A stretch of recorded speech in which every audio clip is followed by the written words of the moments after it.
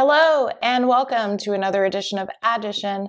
I'm your host, Adi Adewusi. I'm a product manager at Microsoft, a mathematician, a futurist, tech optimist, artist, and creator.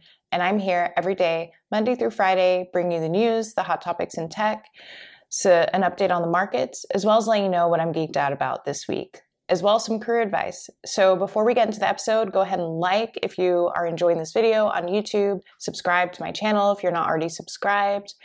If you are a podcast listener, go ahead and follow on Apple Podcasts or Spotify. I would love if you left a 5-star review, especially if you're a regular listener, and I know who you are, regular listeners who have not left a 5-star review. So please leave a 5-star review, and if you want to follow me on social media, I'm on TikTok and Instagram at Addition with Addy, Twitter at AdditionPod, and you can email me additionpod.substack or at gmail.com. Okay, so my email is additionpod@gmail.com.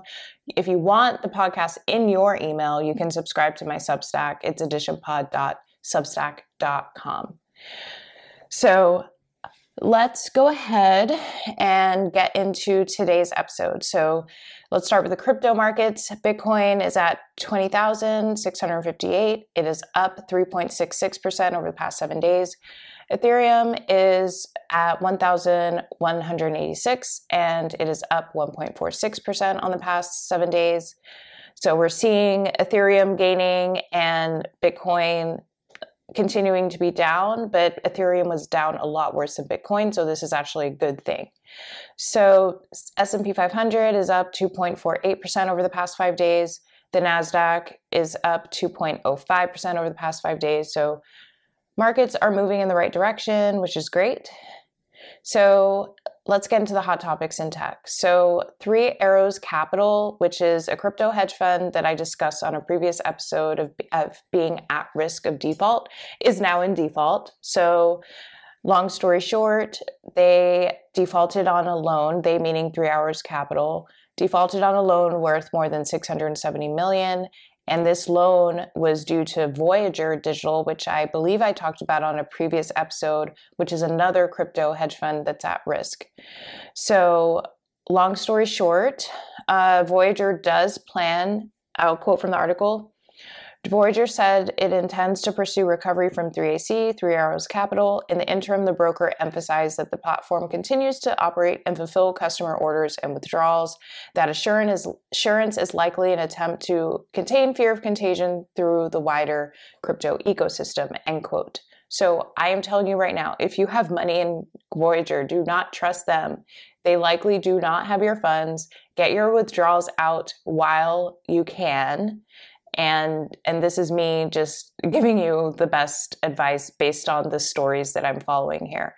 I don't believe we can really trust these crypto hedge funds, these DeFi accounts. I don't think they actually, I think they were selling a dream, selling a marketing scheme. And now that the crypto market has gone down, they're not going to be able to deliver. So if you can withdraw now. If you're on a platform like Celsius, you don't even have the ability to withdraw. So take the withdraw as a blessing and take it out now. That being said, I don't know your whole situation, but if you can withdraw without losing any money, I would do it now. Okay, next article. This is from CNBC. So Coinflex issues a new coin to raise funds after investors fail to pay debt. So this is major red flags here. So I'm going to just read from the article. I quote, cryptocurrency exchange Coinflex on Tuesday issued a new token to raise funds in a bid to restart withdrawals for its customers after one client failed to repay a massive debt. Coinflex said it would issue $47 million worth of a digital coin offering 20% interest, which it's calling Recovery Value USD or RVUSD. It comes after the company paused withdrawals for customers last week, citing extreme market conditions and uncertainty involving a counterparty. On Monday, Coinflex published a blog post with more details about the counterparty. CEO Mark Lamb said in the post that a longtime customer's account went into negative equity. That prompted the company to halt withdrawals. Coinflex said in a normal circumstances it would automatically liquidate the investor's position, but the trader had a clause in his account that did not allow that to happen. That condition required the individual to pledge stringent personal guarantees around account equity and margin calls in exchange for not being liquidated, Coinflex said. The company declined to name the investor, but says the individual is a high-integrity person of significant means, experiencing temporary liquidity issues due to the credit and price crunch in crypto markets and non-crypto markets, with substantial shareholdings in several unicorn private companies and a large portfolio. By issuing the new RVUSD tokens, Coinflex will be hoping to raise enough money to cover the shortfall in its books left by the investor and resume withdrawals for users. It is offering a 20% interest rate for people willing to buy RVUSD to entice investors. We have been speaking to potential large buyers and believe there is significant interest in the terms presented, Lamb said. But part of Coinflex's plan is hoping that it gets repaid by the investor, which of course may not happen. Lamb told Bloomberg on Monday that he believes the investor will repay the company at some point in the future, end quote. So this is my advice to Coinflex. Do not expect that investor to repay you. Of all of the debts that this whale, which in crypto terms, like a large holder of crypto, of all the investments they have, I would say they're what they owe Coinflex is probably the last thing that is going to be paid. And also, I would not buy this RVUSD token. It's offering 20% interest. That's the same interest that Anchor was giving people on their Terra tokens, and we all know how that went. In this market, who is borrowing at 20% interest when you can get a mortgage at 5% interest? I'm confused. So just sharing that, and that leads me into my next story, which is an article from The Atlantic that goes into, let me read the tech meme title because that's my favorite. And tech meme is a great news source. That's where I get most of my tech news. So their article is, or their headline is, A16Z's Mark Andreessen and Packy McCormick failing to coherently explain Web3 use cases demonstrates the hollowness of the space, often obscured by boosterism. So this Atlantic article is basically a slam piece on the investors that have been pushing crypto and not being able to explain a use case for crypto. So I'm not going to go into it, but this is a hot topic in tech because as I've talked about on episodes before, crypto is a tribal thing. Either you hardcore hate crypto or you're hardcore into crypto, or you're forced to be hardcore into crypto because you're heavily invested in crypto. But I have talked about this on the episode before. I personally don't believe the price of crypto has anything to do with its use cases or its technology. I think it's a movement. I think it is a culture. I think it's a tribe. If you think about it, when there was a crypto crash back in 2017, 2018, there were no NFTs, there was no DeFi, there literally were no use cases at that time. So and we know how much those coins, specifically Bitcoin and Ethereum, have gone up since 2017. And yes, they are getting back down to their highs from 2017, but still there was a long period of time when the investment went up. So I really don't believe that Mark and Packy not being able to explain crypto use cases means anything. They know for a fact that they're investing in companies that are building products for Web3 and that there will always be people who want to use Web3 products. Will it be that many? I don't know. But as you can see in the articles that I shared earlier, people are using Web3 to take out $47 million loans. Like someone is finding a use case for it. And if it's not you, that's fine. Like, I guess people like to debate, and I'm glad a debate is happening about crypto Do I have my doubts about crypto? Do I feel dumb sometimes for putting 10% of my portfolio in crypto back in January? Yeah. But at the same time, I'm deciding not to sell, and maybe I will lose all of that money. Maybe I won't, but I don't know why this is so personal for people. Like, I really don't get it. And if you can leave a comment or send me an email as to why people viscerally hate crypto so much that they literally cannot stop talking about it, please explain, because I don't understand.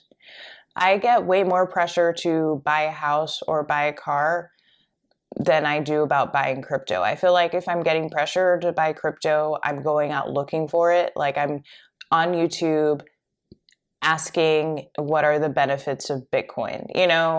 Whereas like I'm bombarded every day with pressure for people trying to get me to buy a house or a car.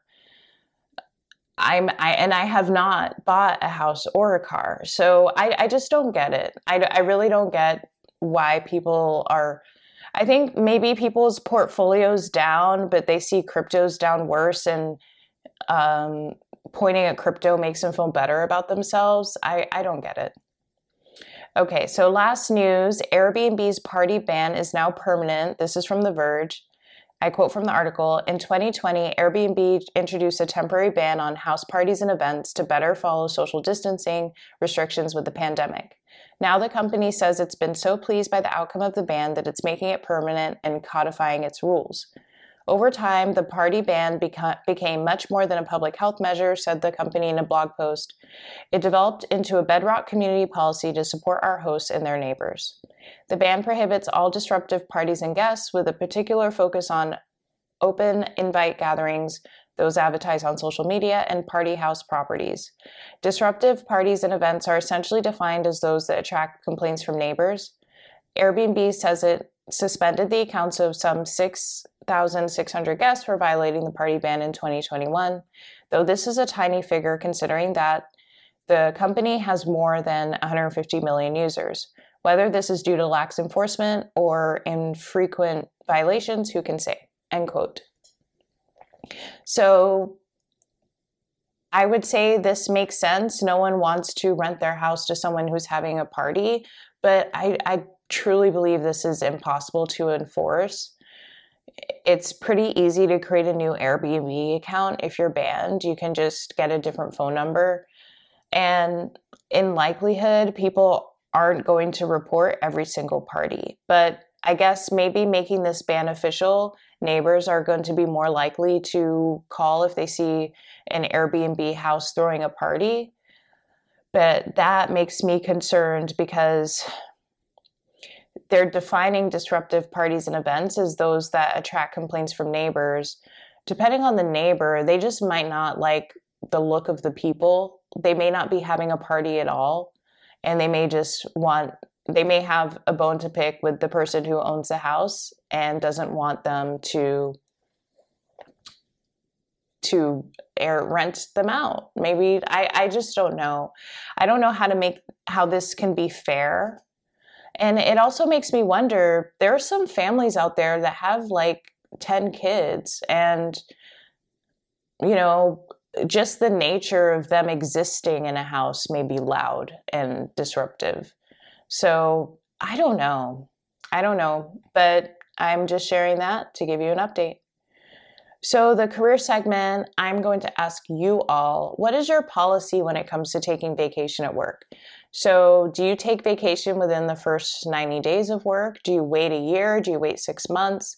I'm really curious because, in theory, we have our vacation time. And if you have unlimited vacation, just ignore this, because that's a whole different struggle, taking vacation when you have unlimited vacation. But if you have a set amount of vacation days, what is your strategy to take vacation? And I'm asking you because I don't have a great one, to be honest. I typically take vacation during the holidays, and that's it. And, if I feel extra burnout, maybe I'll take a day off or something here and there, but I typically, and maybe I'll add on to a 3-day weekend or something like that. And the reason why I struggle to take vacation is because the work that I have to do to set them up for while I'm away, and when there's just never a good time, and I personally struggle for it. So I'm asking you all as my listeners to help. Okay, what am I geeked out about this week? Summer rain, because sometimes summer is a lot of pressure. It's like, if you follow me on TikTok, you've been seeing I've been doing everything. I've been doing pool parties, I've been doing rooftops, I've been doing patio things. And once I saw that it's going to be raining in Atlanta pretty much for the next week or two, it kind of made me feel like I had an excuse to not necessarily do the most. I need a break. I need a vacation from summer a little bit. Atlanta is a lot. But yes, that's today's episode. I hope you have a great day, and I will see you tomorrow. Bye.